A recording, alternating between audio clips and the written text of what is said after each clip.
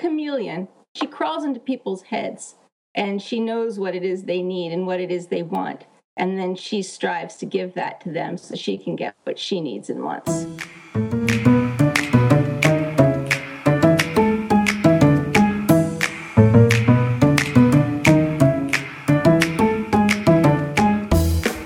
This is Taylor Stevens. I am the author of the Vanessa Michael Monroe series.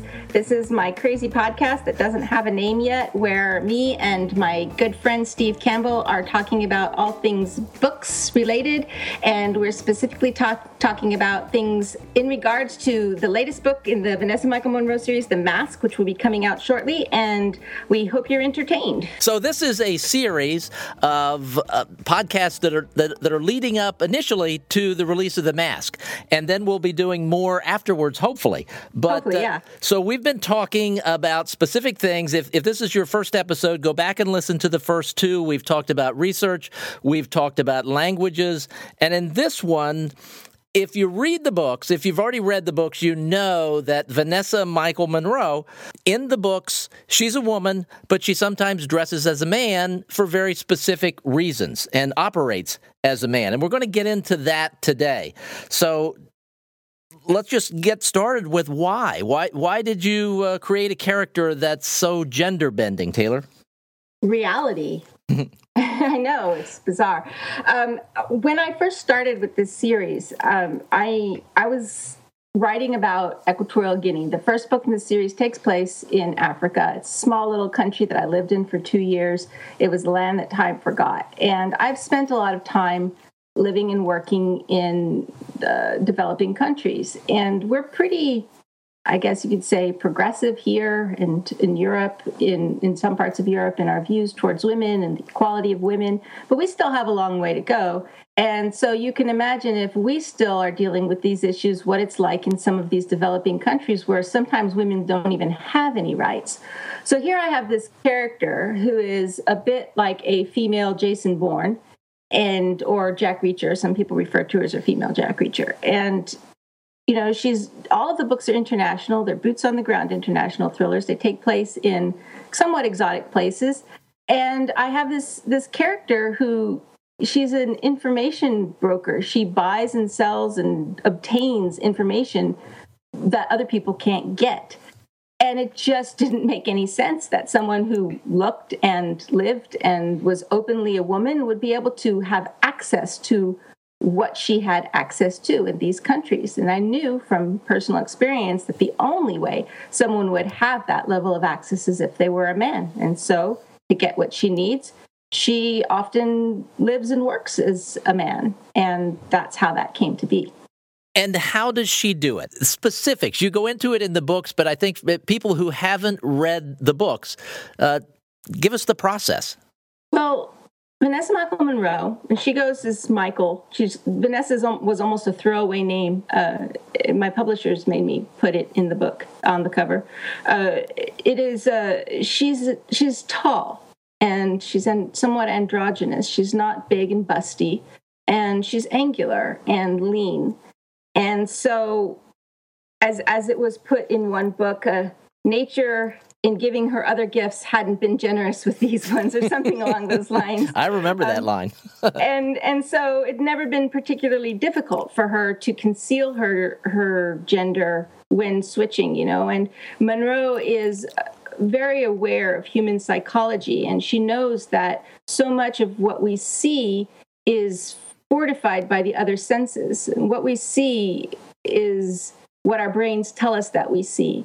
So when mannerisms and sense and actions say that this person in front of you is a man, then your brain believes that it's a man. And, you know, doing things like dressing in guy clothes and cutting her hair are just crutches that make it easier for people to accept the persona that she presents to them. But really, it's the psychology behind it that allows her to be and do what she needs to be. And in normal life, when she's not off on a mission or collecting information, in normal life, she lives, dresses, everything as a woman. It depends. I think it depends on where she is. The fourth book, for example, The Catch, which opens in Djibouti, which is... Now, we're not going to call The Catch normal life, are we? No, but that's normal life I'm for thinking her, normal right? life in Dallas. Well, I mean, how often is she back, living a normal life? That's part of her problem, is that she can't. Right. She's so kind of messed up inside. She wants it, but every time she gets into quote unquote normal life, she starts to go nuts and stir crazy and does really dangerous things and tries to get herself killed. So, when The Catch opens in Djibouti, she's dressed as a man because that's just more convenient where she is. But when she's in Japan, in The Mask, she starts off being feminine, but then she has a really hard time finding clothes that fit her because, like we talked about in our first little podcast of how it was for me when I was growing up there, that she's tall. The fashion industry, they're a very robust fashion industry, but it's not designed for women built like her. So, and then she just resorts to wearing guy clothes because it's just easier than having to buy things on the internet and have it shipped to her, international shipping and whatnot. So I think it really depends on where she is and what's going on, and it's all situational. She doesn't care. She's a woman, she's feminine, but she knows that it's not the clothes that make her what she is. They're just a construct. They're just a costume no matter what she's doing. But in The Mask, she's in Japan. So why would she need to do that in a developed country like Japan? Ooh, that's a good question. Well, a lot of people think of Japan as a very modern country, and it is, but not when it comes to their treatment of women. Women are still, in many cases, second-class citizens. They're very far behind, much like a developed country. And in the scenario that takes place in The Mask, Monroe is in Japan she's just there as a visitor. Her lover, Miles Bradford, is working there as contractor for private security for a company that has some very high-tech products under development, and they're trying to protect them from industrial espionage. And so he gets arrested for murder, and Monroe ends up having to go into the company as a subcontractor under his company to continue the work that he was doing and figure out what happened to him.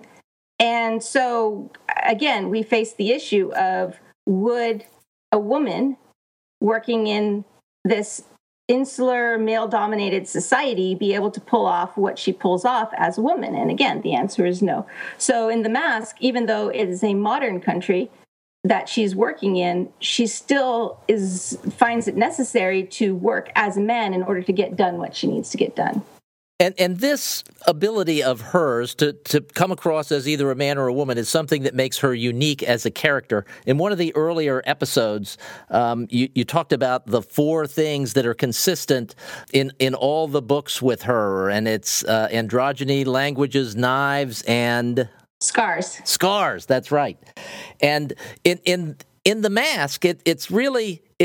Oh, in a lot of the books, it's second nature to her. She just dresses and becomes this other person. So it's not like Clark Kent walking into the phone booth and coming out as Superman. It's just she puts these clothes on and she becomes the man or the woman, and it's fascinating to me. And she'll do it in reverse. If she needs to be a bimbo, she'll be a bimbo, put on a wig, and fluff herself up. And she'll just switch because her identity isn't rooted in the way that she looks. Her identity is rooted in who she is inside her head.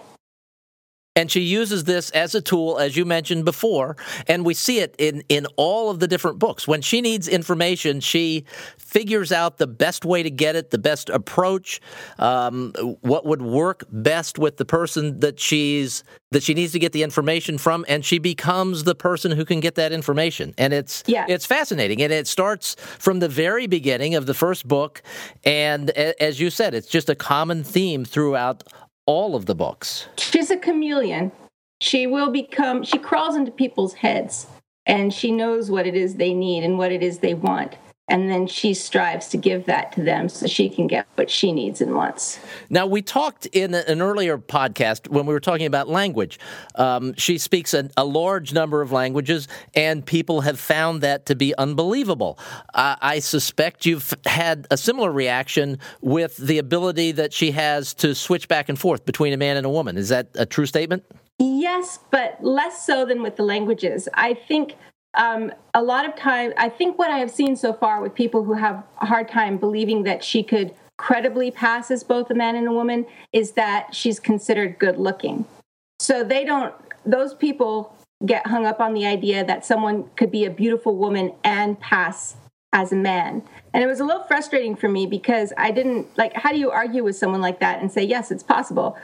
You don't argue with them, for starters, because people are going to believe what they want to believe. But then I found Elliot Sailors, who is a woman, a beautiful woman who models as a man. And if you see her as a man, you think, no way is this ever going to be a beautiful woman. But she is.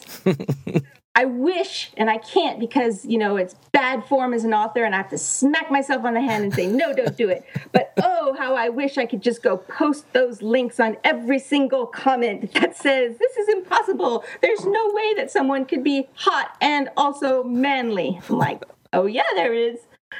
All right. So for people who can do their own linking, how would one look up Elliot Sailors? How do you spell Sailors? I think you just have to Google it, but she spells her name with 2 T's, Elliot with 2 T's, and then Sailors like multiple men on a ship. Okay. All right.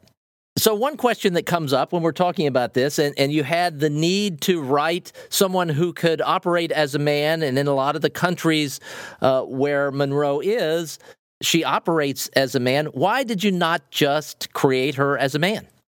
Yeah, when I get that question, my jaw just drops and I look at them like, this is so basic. Do I really need to spell it out for you? Yes, you do. I guess people just don't understand. It's like the very fact that question is being asked is the whole reason. Like, why not? What are they saying with that? That, again, only a man can do this? I don't even know if they realize how put down to a woman it is. It's like, instead of going to the effort of writing about a woman who goes to the effort to do what only men can do, they're basically reinforcing the whole reason that I had to write a character like that to begin with. So I'm just like, well, why not? I have always, because I grew up in a very male-dominated environment, being born and raised in a religious cult.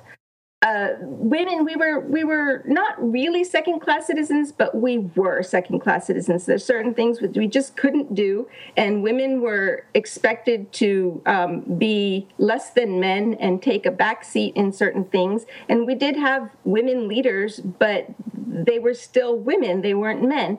And I remember from being such a young age rebelling against that and thinking, why are there things that I can or can't do just because the other sperm won?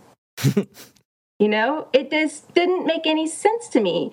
To me, people are people, and who they are as people isn't determined by the clothes that they wear or how long their hair is or, what their gender is. It's who they are as people. And that I think when there are those who would forbid or be repulsed by or afraid of women, and in this case we're talking about women because that's the subject, it is I don't understand why.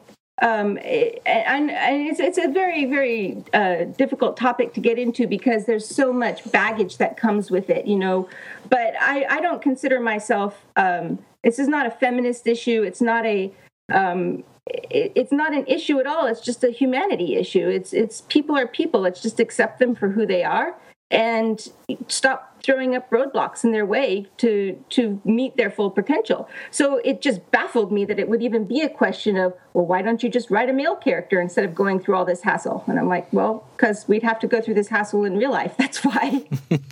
And from a reader perspective, why write another tough guy male character? I mean, there are a zillion of them. There are no other Vanessa Michael Monroes. But see, that's the thing, is that I didn't know that when I started writing. It's not like I set out to create a character that had no peers.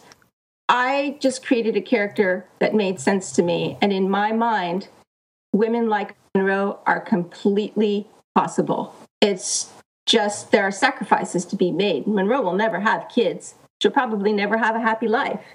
So there's no perfect in it, but it's completely possible. And then when I started getting all this, not all this, because it wasn't a lot, but I started seeing some people saying, oh, it's just impossible. I started doing more research into it. And in fact, there are very famous women throughout history who have lived their entire lives as men. And people didn't even know that they were men until they died. And we're talking about like on sailing ships in the 1800s, where it's not like they were known for having a lot of privacy. So how they pulled that off, I don't know, but they did. So much so that one of the women had to reveal herself to prove she was a woman because she was about to get press ganged onto another ship. I don't know what that means. In that time period, they would have like gangs roaming the streets, and they would just catch boys and men, and they would press them into service onto a ship. And then if you tried to get away, that would be considered mutiny, and you could get, killed, flogged, etc. So over the course of these first 3 podcasts, we've talked about languages, we've talked about the style of dress, and we've talked about, what was the other thing? Research. And so in the next episode, we're going to start talking about the mask, which is coming out on June 30th. So yes. it's coming out soon. So we're going to talk a little bit about that. And then we've got some other things to talk about in upcoming episodes. But for people who are curious enough to learn more about the mask, what's the best way for them to do that? Come to my website. I have all the books there. If you're interested in the locations, the characters, if you're interested in me as a person, come to my website. The books are all there, but I also have a link if you want to interact with me individually. There's a connect with me button there, and I would love it if you did. And the website is TaylorStevensBooks.com. Yes. Now, if you're listening on iTunes, and many of you may be, and whether that's iTunes on your computer or the podcast app on your iPhone, there's a way that you can leave a review or give a rating. And if you do that, if you give us a positive rating or leave a nice review, it will help other people find the show. It's a discoverability thing. The more people that say, hey, we like this, the more people that download it, the more it's exposed to other listeners. So if you like what we're doing, give us a rating or a review on iTunes, and we'll be forever grateful to you. Right? Yes. Indeed. All right, we'll talk to you next week.